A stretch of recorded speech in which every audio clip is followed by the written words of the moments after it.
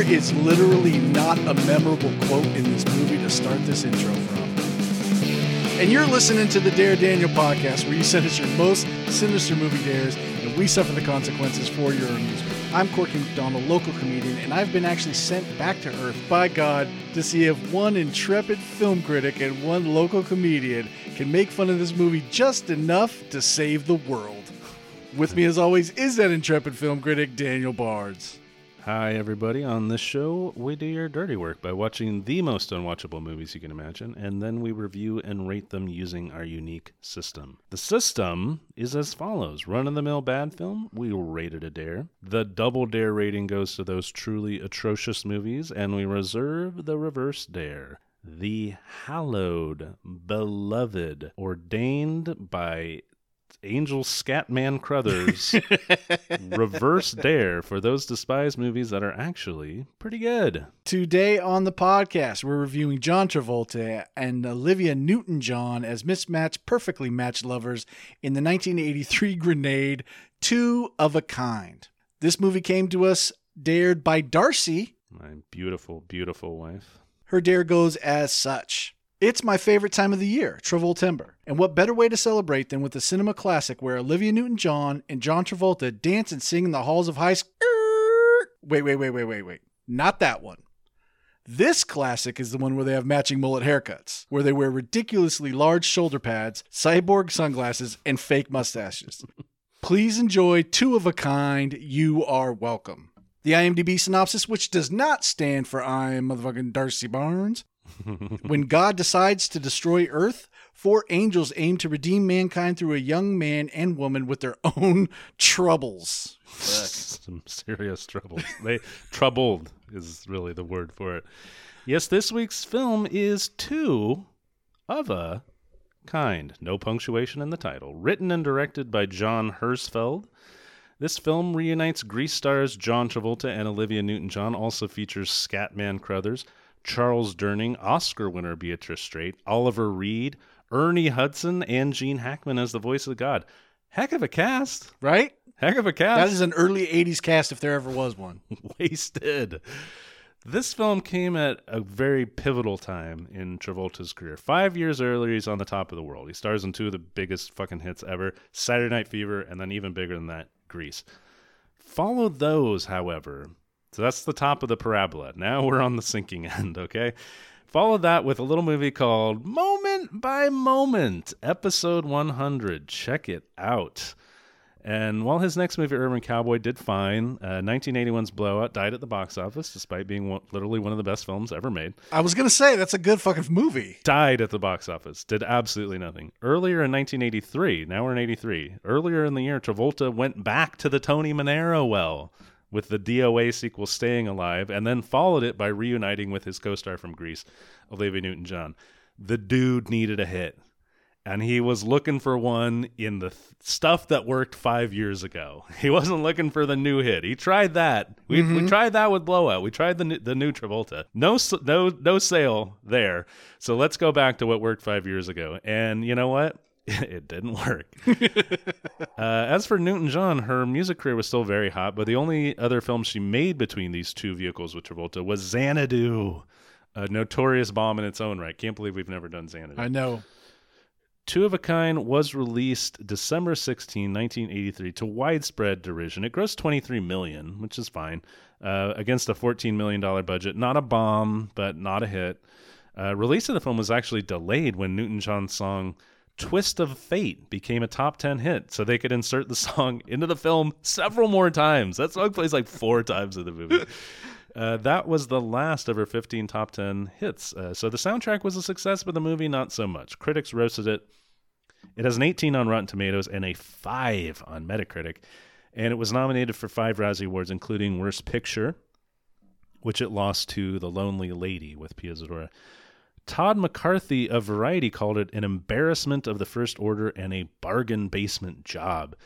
Gene Siskel gave a more positive, albeit perplexing and honestly somewhat troubling review, writing, quote, "Whenever Newton-John and Travolta are on screen together, Two of a Kind flashes with a spark of entertainment, and you want to tell them to get up and go to another film where they can have a long talk or make out scene together." Wow. Corky, there is a sort of pseudo sex scene in this movie, and spoiler alert, it's nauseating. Yeah. I was physically ill watching it and listening to it. It was quite upsetting.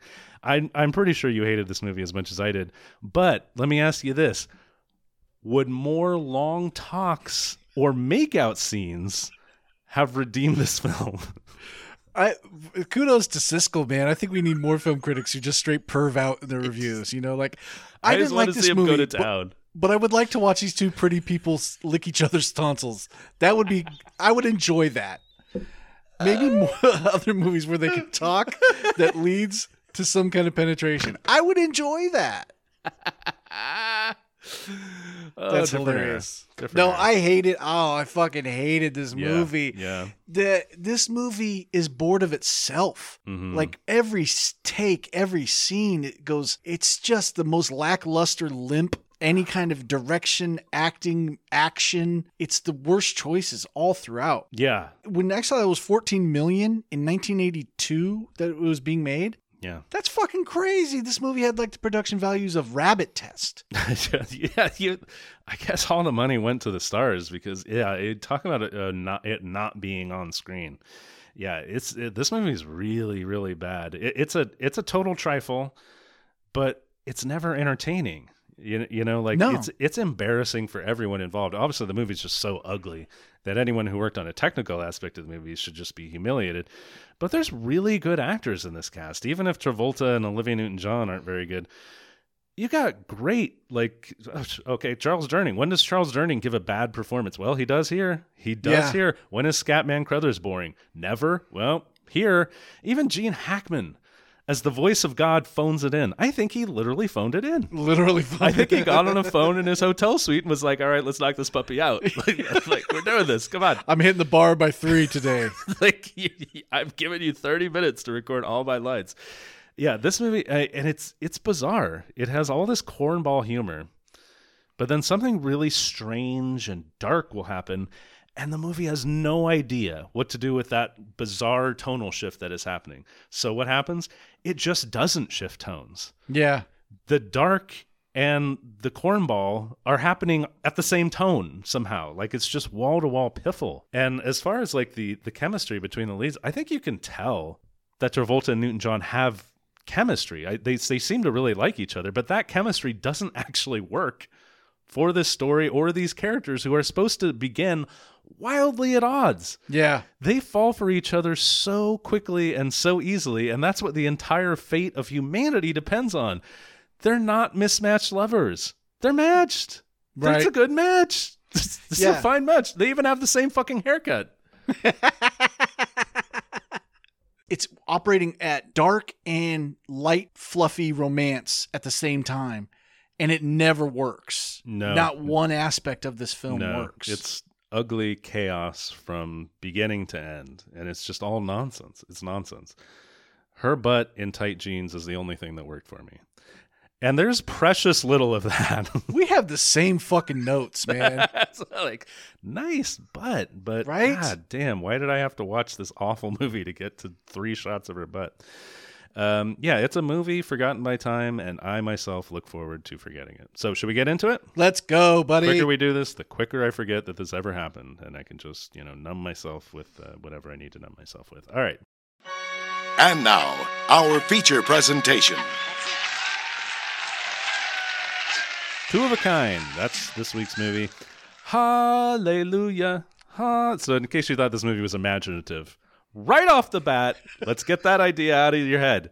Hallelujah, chorus. We're flying through the clouds, and suddenly we are in the ugliest heaven. Oh, my God. That has ever... Like, heaven is supposed to be this beautiful, beatific place where everyone's at peace, and everything's so lovely. It is ugly. It's like someone barfed up, like, unicorn cotton candy. It's just, like... pink and gross and smeary. It's just disgusting. When you get on your knees and pray to your God, do you think of heaven as a photo negative? Because that's what heaven is according to this movie. Yes. That's what it looks like. So again, right away, this movie is just chaos. You're not located in anything. It's just nonsense. Where angels are playing golf in heaven. Same with Rabbit Test. It's of that time where stereotypes are funny. where it's Yes. just, a fat slovenly guy with a cabbie hat. That's Charles Durning. A matronly librarian woman. That's Beatrice Wright. A black man with, a raspy voice, and then a Mexican. And then, that's the four angels that we have. Yes, a Mexican garbage man who's always eating something. Yep, He's carrying chicken around through most of this movie. Yeah, yes, right? So this is Charles Durning, Beatrice Straight, Scatman Crothers, and Costello Guerra as the four angels. And they're bickering. Yep. Bickering and bantering in this movie. It's yeah, you said it. There's nothing memorable about it. It's just I can't even remember any of the banter, but it was all bad. So these angels are sitting around in heaven, but God returns. God with the voice of Gene Hackman. He was away for 25 years. He's come back to see the world in a shambles. At one point he sneezes.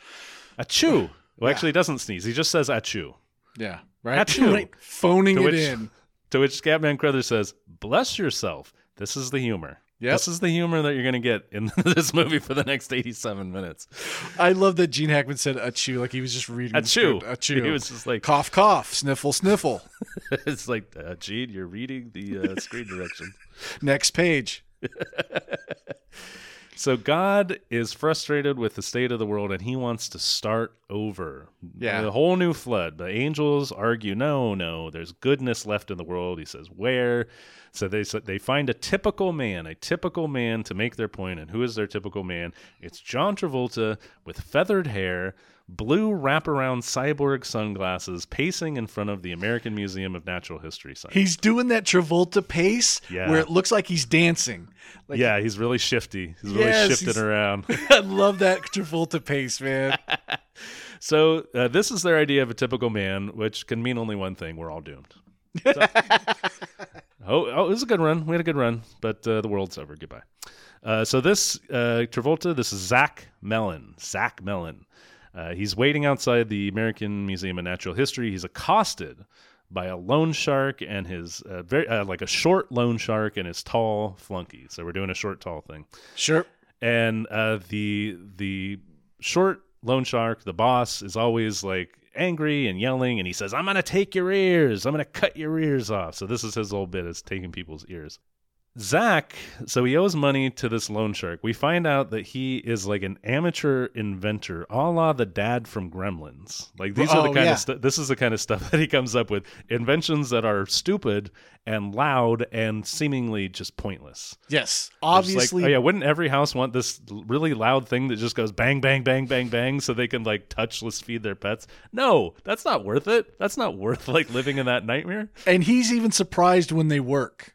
Oh, yes. Yeah. He seems to know he's a bad inventor, and yet also, of course, is butthurt anytime anyone has anything negative to say to him. Every man, but especially in these 80s movies. My God, the entitlement to this guy. So he even...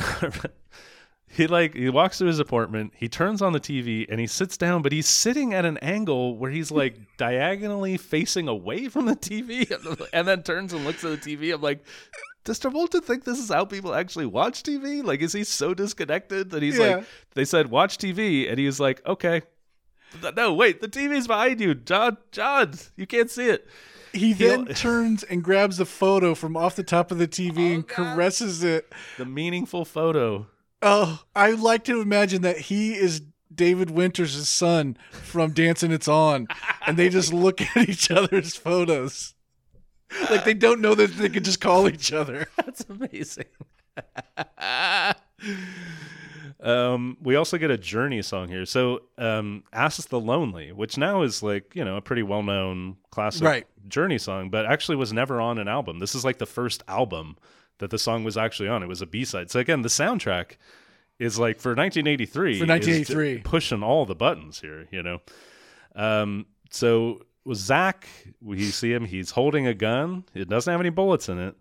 But next scene, he walks into a bank wearing a long blonde wig, a fake mustache, and a jeans jacket. Yep. It's because he wants to be inconspicuous. Sure. I'm always reminded of that movie The Saint with Val Kilmer, where he was a master of disguise who always ended up looking like Val Kilmer.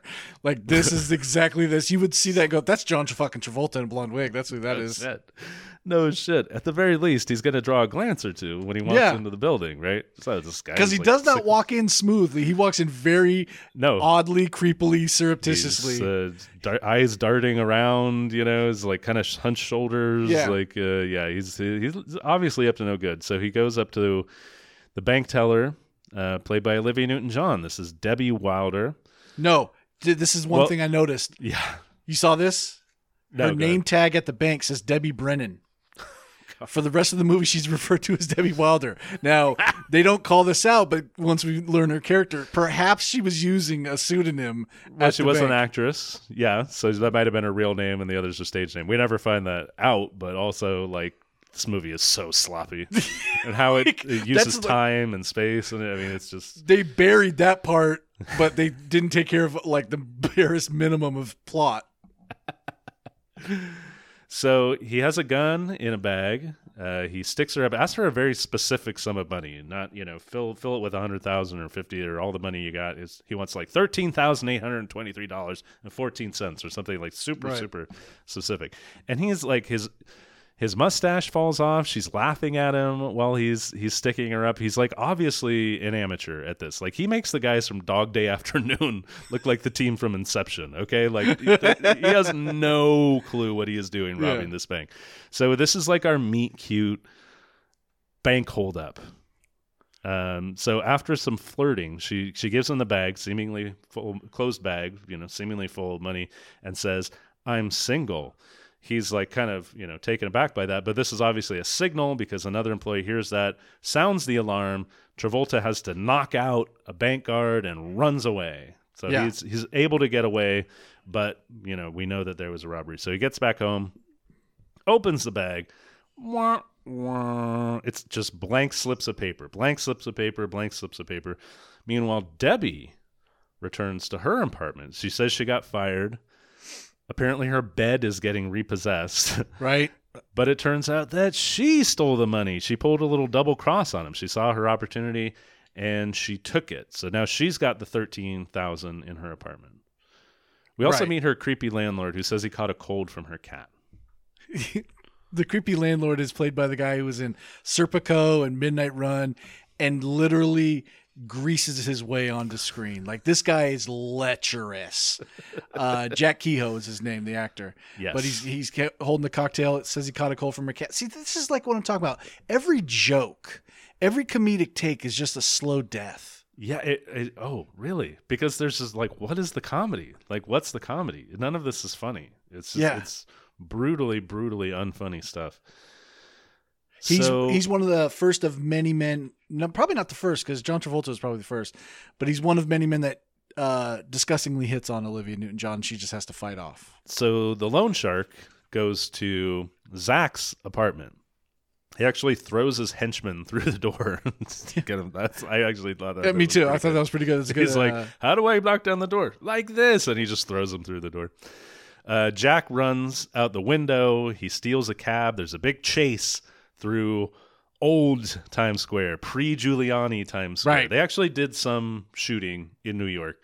Most of it shot on a backlot, and you really can tell. You can tell big time. The whole last sequence that is shot on a backlot is so shot on a backlot. Very shot on a backlot. It's really... They had a boat for a day. They shot in Times Square for 2 nights, and then the rest is on a backlot. On a backlot. So there's this big chase. He steals a cab. Then he has to ditch the cab. He jumps on top of a van. We're still chasing. They cut him off. They cut the van. The loan sharks cut the van off. It crashes. Zach is launched 10,000 feet in the air. Yes. 10,000 feet. It's ridiculous. It's like a trebuchet was on top of that car, and it flung him off. And crashes right on top of Debbie Wilder, killing them both. Yes. Are you laughing yet? Are you laughing 15 long minutes into this movie, our 2 leads are dead. And you have a hope, like, credits? No credits. Sorry. So we're back in heaven, and God's like, well, that didn't work out. You fucked that up. Not so good. So they make a bet with God, which is like, Zach is going to shape up. This is their last ditch attempt to save humanity. The angels want to save mankind. God's like, time for a flood. Okay. So they make a deal saying if they make a sacrifice for each other, then humanity can go on living. I won't, destroy the world and move everybody up to heaven. Sure. To which they're like, these two, like, it's so crazy. So crazy. What would be crazy is if they lived on different parts of the world or something like that. They live in the same city. They've met each other. Like, they are clearly, like, fated to be each other. Like, he stuck her up and then landed on her. I know. This is New York City. This is not, like, some small town. Like, this, it's very unlikely that this happens, but it happens. So we also get the ticking clock. 1 week ticking clock. Yeah. Which, oh, boy. Time in this movie, it's as we see, is just so contradictory. Things that seem to happen one day happen the next day or the same day or yesterday. Oh, yeah. Who fucking Because he knows? also says that, like, first it was going to be 2 days. And then, can you give us a week? It's like, the movie really doesn't matter. I think everything does end up happening in probably 2 days. It seems like 2 days or several years. Yeah, It's really hard to say. We now meet Oliver Reed as our dandy devil. Yeah. Oliver Reed, even though he's slovenly drunk in real life, he's just a very suave drunk. He's a very whispery drunk. He's very whispery. He's got very fitted suits and a cane and a mustache that's all twirled up and everything. The angels have also come to Earth. So Durning kind of confronts Oliver Reed. Reed seems to want to play the antagonist here and make sure that these two don't get together. Because he wants to foil what he thinks is God's plan. Right. So if you break this down, the devil is the good guy. God is awful. Right. He's going to kill humanity and get everybody back up there and start over again. The devil wants to prevent that from happening. We're rooting for the devil. See, but here's the thing, and this movie's so sloppy about it. He doesn't want that to happen. Right? Because he thinks that he's doing something that the angels don't want him to do, and so that, that's his job as the devil. He's the antagonist. What he doesn't understand, even though it is explained to him several times, he doesn't understand it until the movie needs him to understand it, which is that it means the end of him too, right? It means the end of all humanity, and all these people are going to go to heaven. They're not going to sort them out between heaven and hell. God's just going to take all of them to heaven. So what he's doing at the start is completely antithetical to what he actually wants to do. He's playing his part as the devil, but really until it's explained to him like the fourth time in the third act, he realizes, oh wait, I really do want humanity to keep going, and to make that happen, I need to keep these two together. But throughout the movie, for no reason whatsoever, he wants to keep them apart. So he's working against the angels here, even though he should be, this movie's fucking stupid. But basically, shorthand. Okay. Basically, if you want to keep living, thank the devil. That's right. That's it. That's what you got to do. Sympathy for the devil. That's what it's exactly. He's been around for a long, long year. So yeah, he basically wants in on this action. So we rewind. There's a lot of rewinding in this movie. Not in my house. There was no rewinding, but the movie rewinds back to the start of the chase. So we're back to the start. We think we're gonna it rewinds and it shows everything. It rewinds 10 minutes of the movie. Yeah, it takes a while. Yeah, just oh my god, this bit's going on too long. So we got back to the start, and bus driver Scatman Crothers, bus driver Angel Scatman, basically cuts the car off, and so before the chase can really get going, boop, it's done. And we're on the next day. Next day. Yeah. This movie's so bad at transitions. Debbie is buying all this furniture with her stolen money. She's just wasting this money on armoires and a couch. You're just you're about to get thrown out of your fucking apartment. Yeah, your roommate doesn't have a job, right? Doesn't the roommate also not have a job? It's nobody can afford this apartment. Yeah, how do you live here? So she was behind on her rent. Also, this is something we didn't mention when we introduced the landlord, which is she was behind on her rent, but with this money, she paid her rent, paid all of her back rent, and paid next month's rent. So remember that later in the film when she says that she was evicted. Yeah, right? Jesus Christ. So it's just did anyone read the fucking script? All right, so this furniture scene also features, and I didn't realize this until I saw the credits, and I did actually rewind it, Kathy Bates. Oh, yeah? Very young Kathy Bates, 7 years before Misery. You don't actually see her face. You only see her. She's the wife of the furniture moving guy. You'd hear her, and you can tell it's Kathy Bates, but you never actually see her face. But yeah, Kathy Bates is in this movie. So now we go to Debbie. She's an aspiring actress, apparently under the stage name Debbie Wilder. And she's in this acting class. It's like this method acting class, and the acting coach is giving her, telling her, how did you feel when this bank robber came in? Yeah. It's kind of calling her out for acting instead of being. But then she actually sees Travolta. She sees Zach just sitting in the back of her class, like creeping on her, right? Because he knows. It was in the paper. He knows. He's figured it out. She must have stolen the money because, her pictures. But did it list what acting school she goes to? Did it say aspiring actress Debbie Wilder at the Strasberg School in this address? She'll be there Wednesdays and Thursdays. Doing a monologue where you surreptitiously show up? Right. This scene is so fucking bizarre because for some reason it's shot over the who would be the director's shoulder. Yeah. So it gets him in a lot of the frame, and then watches Olivia Newton-John go from laughing to pensive to then freaking the fuck out when she sees him. Freaking out big time, and she's like screaming on stage because she sees Travolta in the back of the room, and she's like, they all think she's acting, but she's like having a flat out panic attack there. And it's like, this is supposed to be funny. This woman's reliving a trauma. Like, this is really upsetting. Yeah, but like, she is upset hilarious for one more scene. So I mean, they kind of stuck with it. Yeah. She returns home, afraid that he's in the apartment. Her roommate and her roommate's boyfriend kind of, jokingly kind of clear the house. No, there's no Zach in here. They leave. Yeah. Her roommate is a young Angie Bonpensero from The Sopranos before Big Pussy got whacked. And she started putting money out on the street. I knew she was so familiar looking. Oh, wow. Okay.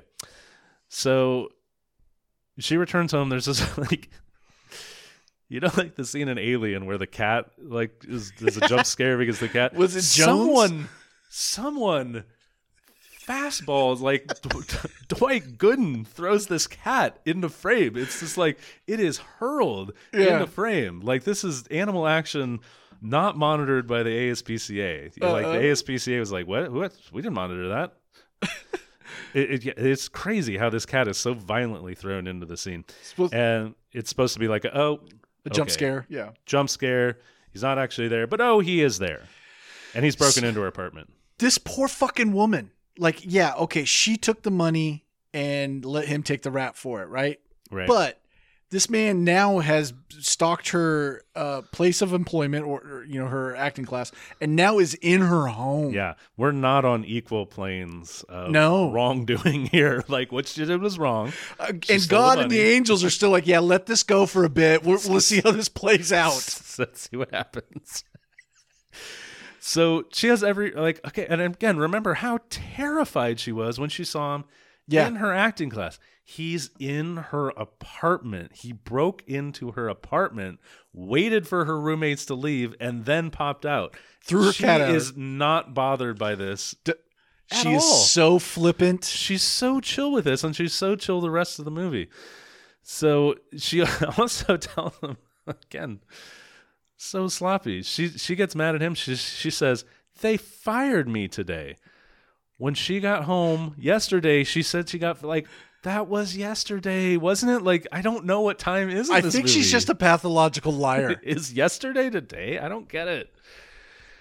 So they have some, again, just the banter is just absolutely painful. He leaves, just leaves, and she says, hey, where's my doorknob? So he comes back, he's got the doorknob. She can't get it in, and he puts it on, and he tells her, you've got to hold the nuts while you screw.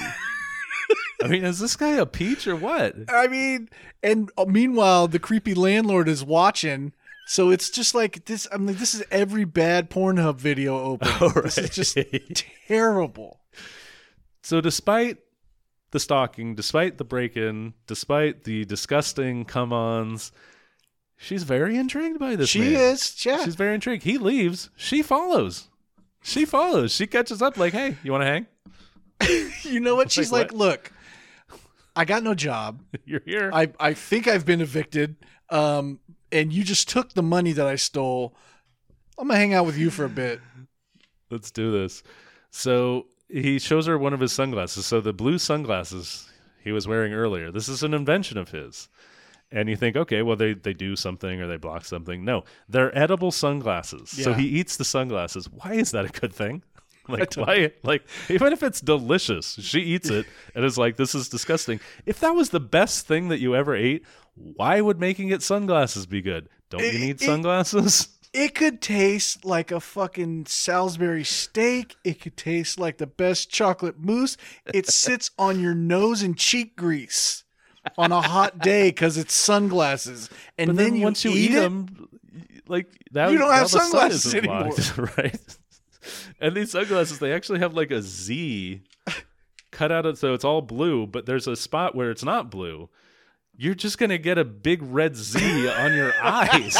Like, again, that's not good. Those aren't good sunglasses. So yeah, these are his fucking dumb fucking inventions. But yeah, she asked, "Do you want to go get some dinner at the Plaza Hotel?" Huh? What? What? So okay. So they hail a cab. It's Beatrice Straight is the cab driver. So these angels, they keep showing up to kind of influence or push things one way or the other. Usually in driving cars or some sort of a vehicle. So they go to the Plaza Hotel. They eat dinner. They talk about their lives. Yeah. Crazy that these two would ever like get together. Like it's a day after they held her up and they're on a date. He held her up. He got her fired. They're on a date. Like, this is going well. She's telling him about herself. Like, she takes him to a place where she's known. Right. She's acknowledging people, tells them a little about their past. They even make a little sex talk. Yes. It's like, this is people. Like the angels have to feel pretty good about this point. He says they need to fall hopelessly in love because Durning, the devil shows up. So Durning confronts him. They need to fall hopelessly in love. The devil, he gets a table. He summons the gangsters.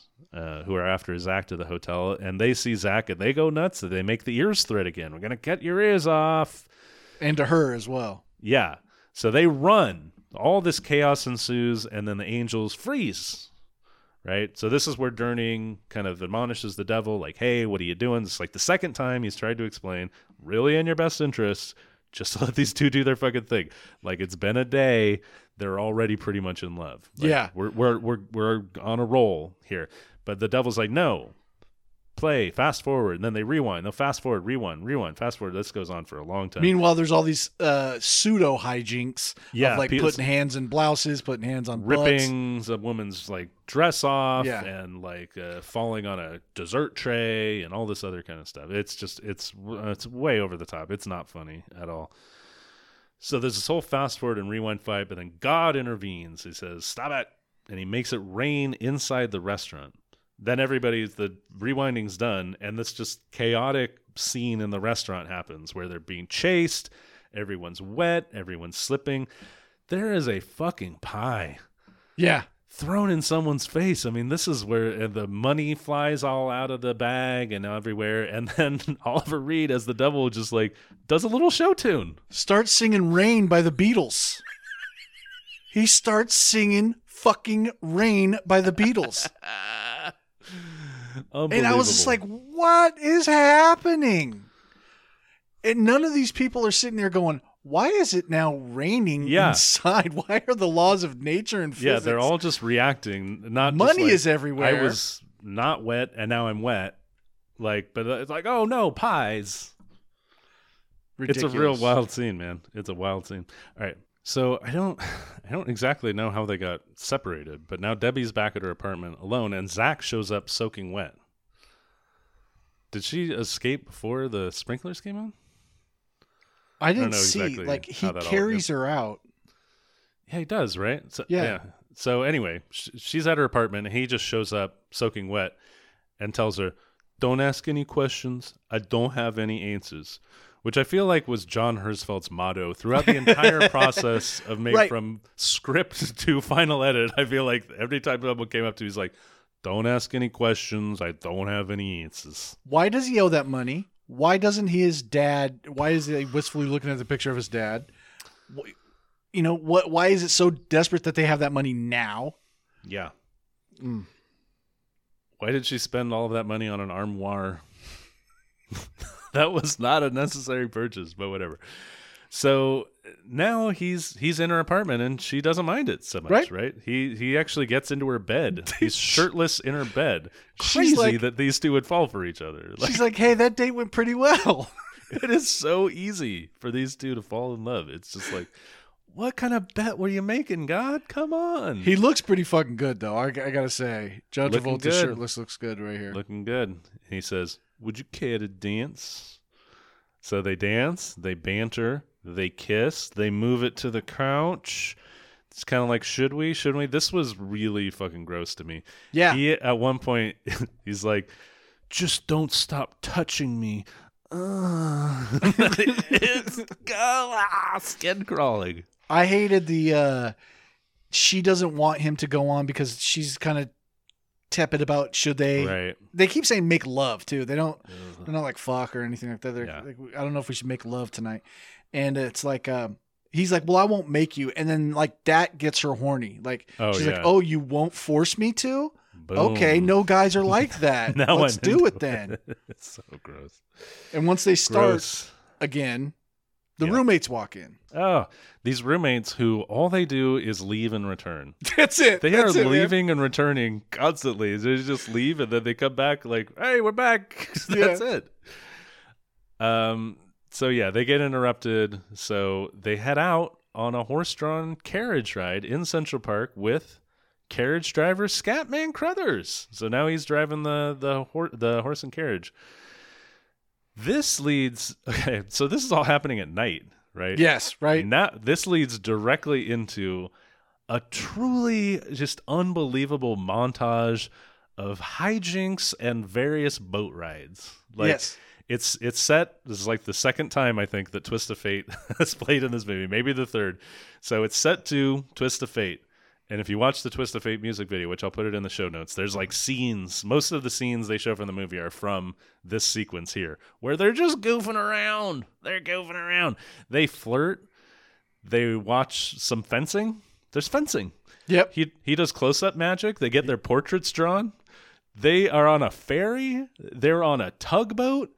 And finally, they're on a fucking clipper ship. They're on a clipper ship. This is a 12-hour date. Right? Because it starts in the day. During tourist shit. Might be a 24-hour date because it started the night before. During tourist shit on boats, several boats, and big boats. Many boats. How do they afford this? They lost all that money. They were Boats both cost dead money. broke. I don't get it. But now they're pretty much in love, right? Yep. But they head back to her apartment, and she gets a call on her answering machine. She got a call back for the big play Carnaby Street, but she missed her chance because she was out having hijinks and canoodling with Zach. So they fight. So they start to fight. Cracks in the armor because she lost this big role in Carnaby Street, the big play that is a huge whatever. Outside the apartment, who has led the loan sharks there but our dandy devil Oliver Reed. Okay, so go back upstairs. They're still fighting. She says, this is where she says, I got evicted because of you. And you're like, what? How? You literally just yesterday or the day before or 3 years ago or 10 years from now, I don't know, time, you paid your rent a month in advance. Has a month gone by? 2 months. Like, a month hasn't happened. So what? He goes to leave. Zach goes to leave, but boom, in come the loan sharks, right? And more threats about the ears. We're going to take your ears. The little guy pulls out a gun, but the flunky turns the gun on his boss, and he allows them to escape because he liked Travolta's inventions. He liked his doorbells. So the flunky turns a gun on his boss. They escape, but the cops arrest Zach and Debbie outside the building because the devil led them to it. The devil is still trying to throw, obstacles in the path of them getting together. So we meet cop Ernie Hudson. Ernie Hudson, the year before Ghostbusters came out. A year before everybody pretended like he wasn't one of the Ghostbusters. Do you remember that when we were kids? All the Ghostbusters advertising, it like cut Ernie Hudson out of everything. Yeah. Where's Ernie? So he's playing classic cop games, put them in separate rooms, is turning against each other. Oh, he's dropping the dime on you. No, she's dropping the dime on you. No, you're not going to give him up. Eventually, the devil shares some information about a previous robbery that Zach committed that only the two of them, Zach and Debbie, know about. So the cop shares this information. Oh, she fingered you for the special effects robbery. Then Zach decides, no, I'm going to drop the dime on Debbie. I'm just going to spill my guts about Debbie. Here's all that happened. Debbie doesn't give him up, though, even when the tape is played of Zach just, spilling his guts and selling her down the river. She doesn't give him up. But she's in jail, and now that God is really set on destroying humanity. It's happening at midnight. It's inevitable. Next scene, we're in court. Right? Is this the same? Like, she got arrested, charged, and put on trial in the same day. What kind of fucking... Is this Night Court? Like, is what? This Judge Harry Stone? It reminded me of Ryan's Babe, when they're the events that happened the day before that woman kidnapped him. They're in the restaurant with the TV that's right on their table, and there's a guy in an empty courthouse telling all the, like, spilling all the tea about there was a guy who set up, they killed him, the girl's innocent, they found all this out. Apparently they ran through a trial. Yes. Because why else is he reporting from court on all this? It's like, what the fuck? How is she in court? So her Kafkaesque trial, it's a mistrial. It's a Kafkaesque mistrial. Yes. Because Durning stole the evidence. Angel Charles Durning stole this evidence. So she's off the hook. We're all good. She's let out, but she's pissed off at Zach, and so they split again. Now, for the third or fourth time, Charles Durning explains to the devil, hey, this means the end of all humanity. You don't get half of these souls, or 2/3 or 1/3, or however many you thought you were getting. You get 0 of them. They're all going to heaven, and you're pretty much done, and then humanity's going to start over, which means no souls at all for like many millions of years. Right. And they finally is like, oh, so I need to get them together. So the people who tell the truth all the time, the good ones, were telling the truth the whole time. Right. That wasn't a trick. Yeah. They're angels, for God's sakes. Come on. Oh, boy. So he finally is like, he has his, like, come to Satan. So next scene, Zach is riding up top with carriage driver Scatman Crothers. They don't let you ride up top unless they're angels. Again, how is he paying for anything? He has not worked. He hasn't. He sold one pair of glasses, but I figure that paid for the date, right? Right. Yeah. That's about it. Yeah, he's paying for everything with these edible sunglasses. But yeah, he has a heart. He's heart to heart. He's spilling his guts, and he actually has the driver drive him to Debbie's place of work. Wait, she has another job already? So like, she got fired from her job as a bank teller. How does he know? She also was working at the Plaza Hotel. He somehow knows that she's working at this random cafe in the middle of nowhere, well, in the middle of the city. The same day, she got this job the same day she was arrested for and acquitted of a bank robbery. Her picture was in the paper. Like, it's not very high standards at this cafe for their employees. No background checks here. Don't you worry. And no reporters like, hey, you know that girl who just had all that got robbed and we put her picture in the paper? Turns out she robbed. Nobody follows up. Right.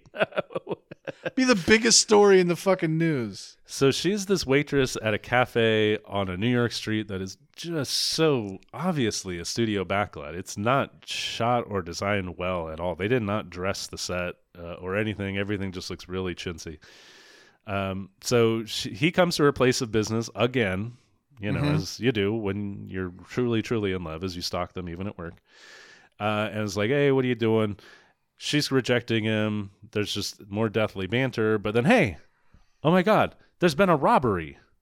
So the cops like descend on this restaurant and they force everyone to evacuate into the streets where they're sitting ducks for an armed gunman. This is the most insane part. Okay, this is New York City in the 80s. Yeah.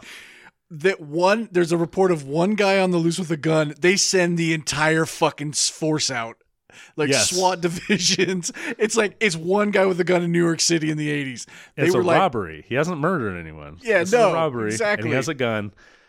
they send everyone out, and they just basically, it's like, seems like you're pretty safe just staying indoors. Yeah. But like, no, everyone get out on the street. This is a bit of overkill. He'll get a much better shot at you. They have if guys you're out up on the street. roof with AK-47s. Right? Sniper. It's just crazy.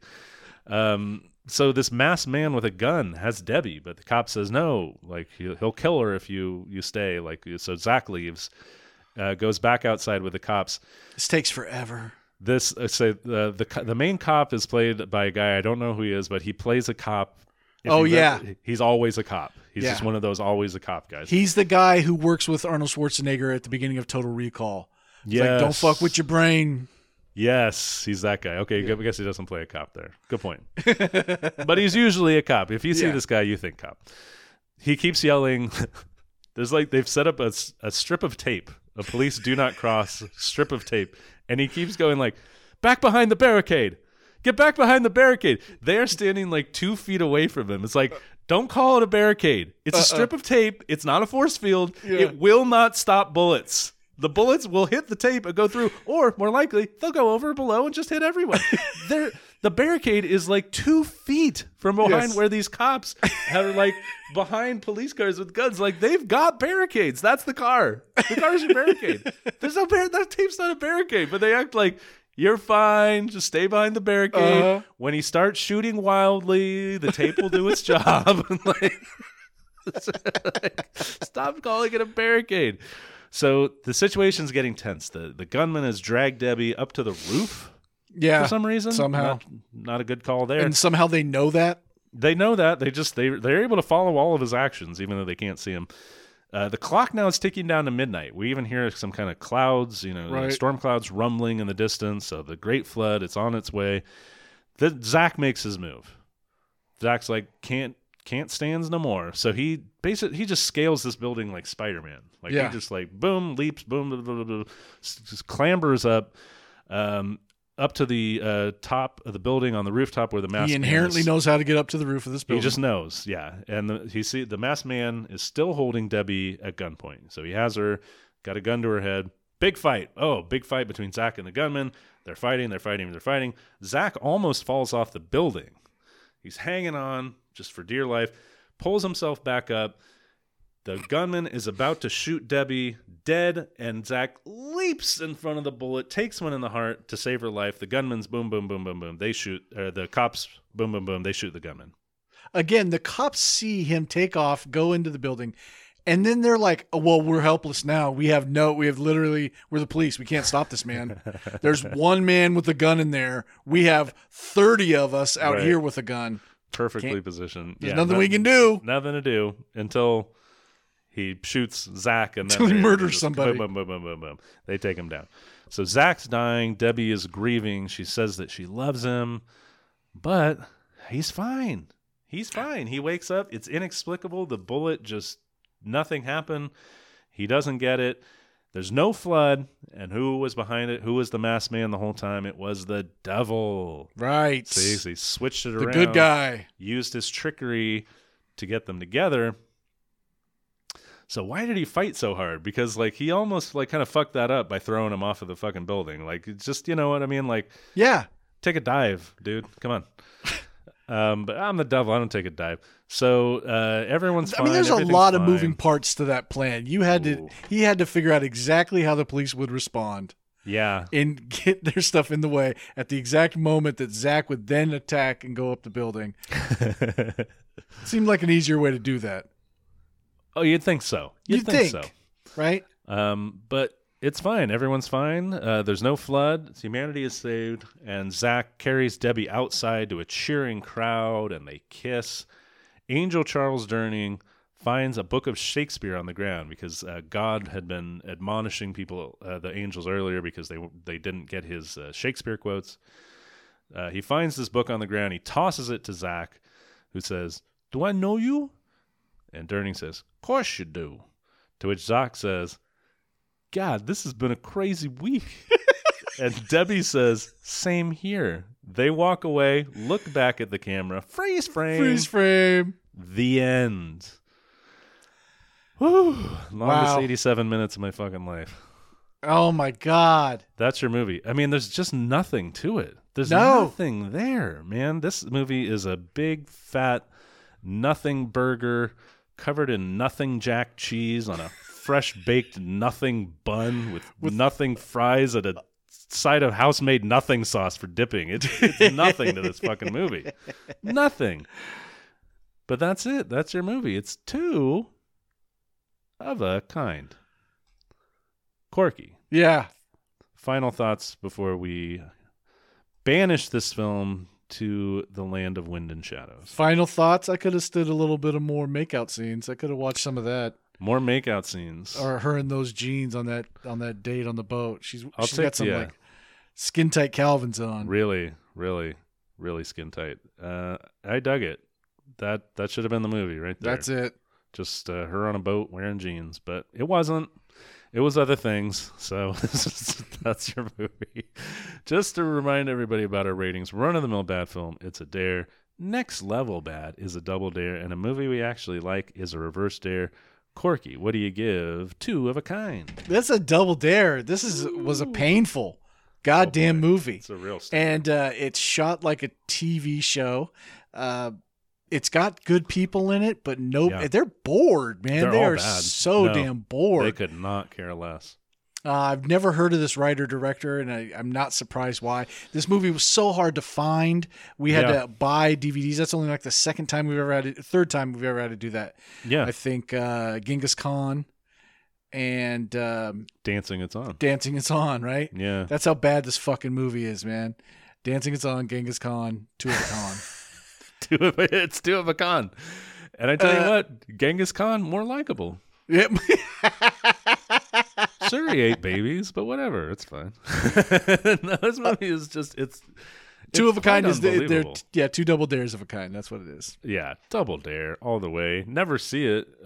Don't torture yourself like that. But hopefully we gave you a sense of the film. Yeah. So that you can kind of carry it in your heart forever. As good as Travolta and Olivia Newton-John were in Grease, as much chemistry as they obviously have, this movie sucked the life out of anything that they could have done together.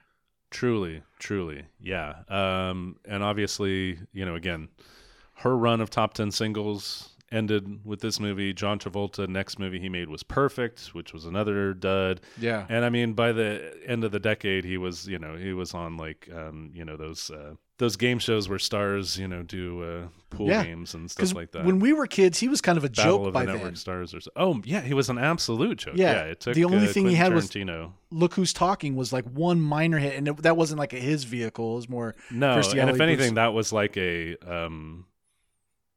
boy, you've hit a low point because even this one, semi likable movie that you made has a really stupid gimmick at its center, and you're going to make two sequels that are just absolutely brutal. Exactly. So yeah, he was a punchline until Travolta, reignited his career, and then he got it going again, and you know what? Now he's a punchline again. It all comes around. Oh yeah, he was like, I remember I knew he was going to be a punchline. Sorry, this is Travolta, so we'll talk a little bit about it. But when he did Pulp Fiction.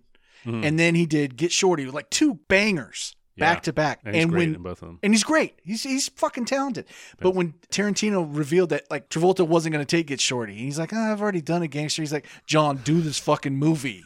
I've already it's like done a the gangster. fact that he had to be talked into it. I was like, oh, this guy's Broken Arrow. Okay, you're going to do the one bad John Woo movie. Yes, Battlefield Earth, and I mean now he's just living in the straight to video or straight to streaming stuff that we've kind of reviewed in the past. I mean, a la Poison Rose or and we're talking about shit like then being bad. It's like Michael, or Phenomenon. It's like, look at the shit now he's doing. Yeah, he's giving us material.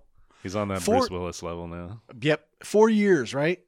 4 years of Travoltember. Yeah, and you know what? Gotti predated Travoltember. Gotti was, so we've done, I guess, 9 or 10 at this point. So that's amazing. He is our king, and we bow down before him. And I mean, I think we've said it a million times. If you've never listened to any of our Travolta movies, he's a talented man, and he's starting to, but he rarely would sleepwalk through movies. Mm-hmm. Like he would give you something. He'd make some weird choices, but he would give you something. I mean, that's kind of like the truly fascinating thing about like a movie like Battlefield Earth, which is that like as utterly shoddy as it is from start to finish, man, he is just laying into it. You know what I mean? Like he's really just putting it out there. It's him. Pretty fearlessly. Yeah. Wow. All right. That's all we have for you on this episode of Dare Daniel in Travoltember, but we'll be back in 2 weeks to continue Travoltember with a little bit of a surprise for you. Make sure you tune into that one. Until then, send your movie dares to us at daredaniel.com and be sure to follow Dare Daniel Pod on Facebook, Twitter, and Instagram. Like and rate us on your favorite podcast app. If you want to donate to the show, visit daredaniel.com. Find that donate button. Find support the show in the menu. Either way works. Slip us a 20 when you see us on the street. Whatever, man. It's all good. Rob $13,464 we do from a accept bank. payment in edible sunglasses. Yes, exactly. As do all boat captains. That's just the law of the sea. We've all read Rime of the Ancient Mariner. Come yes, on. We know absolutely. about the edible sunglasses. That was part of Pirates Law. Is like they all had to split the edible sunglasses evenly. Pirate code says edible sunglass booty, one for each. One Yeah. for each. Captain doesn't hoard. No class system. No class. Corky, Yeah. you're out there. Mm-hmm. You're snacking on sunglasses. Sure. You're feathering your hair. You got some pads on your shoulders there. You're looking like Kellen Tight Winslow Sr., jeans. for God's sakes. Yeah, you got them tight jeans on. What are you doing, man? What are you doing out there? Well, I'm performing at the Strasbourg Trauma Acting Center, where you just relive the most recent trauma you've gone through. Someone demands you export that in front of everybody, not in a monologue, not channeling it. Just relive it for us. That's great acting. Take your worst moment and just Your most regurgitate that. recent worst moment. Make it raw. Yes. I want that raw trauma, baby. So I'll be there, and I'll be talking about a paper cut I got recently. But seriously, come down to Sacramento Comedy Spot Saturdays, Fridays, take classes, have fun, see shows. For Dare Daniel, I'm Daniel Barnes. And I'm Corky McDonald saying, again, there's nothing quotable from this goddamn movie. Mm-mm. No. Listen to the Beatles' Rain. Yeah, or Olivia Newton-John's Twist of Fate. That's a pretty good pop song. It's a good 1983 song. Yeah, give it a spin. Hey, thank you, John Travolta. You've helped us out a lot with through the years. You meant a lot to us, Johnny. Godspeed.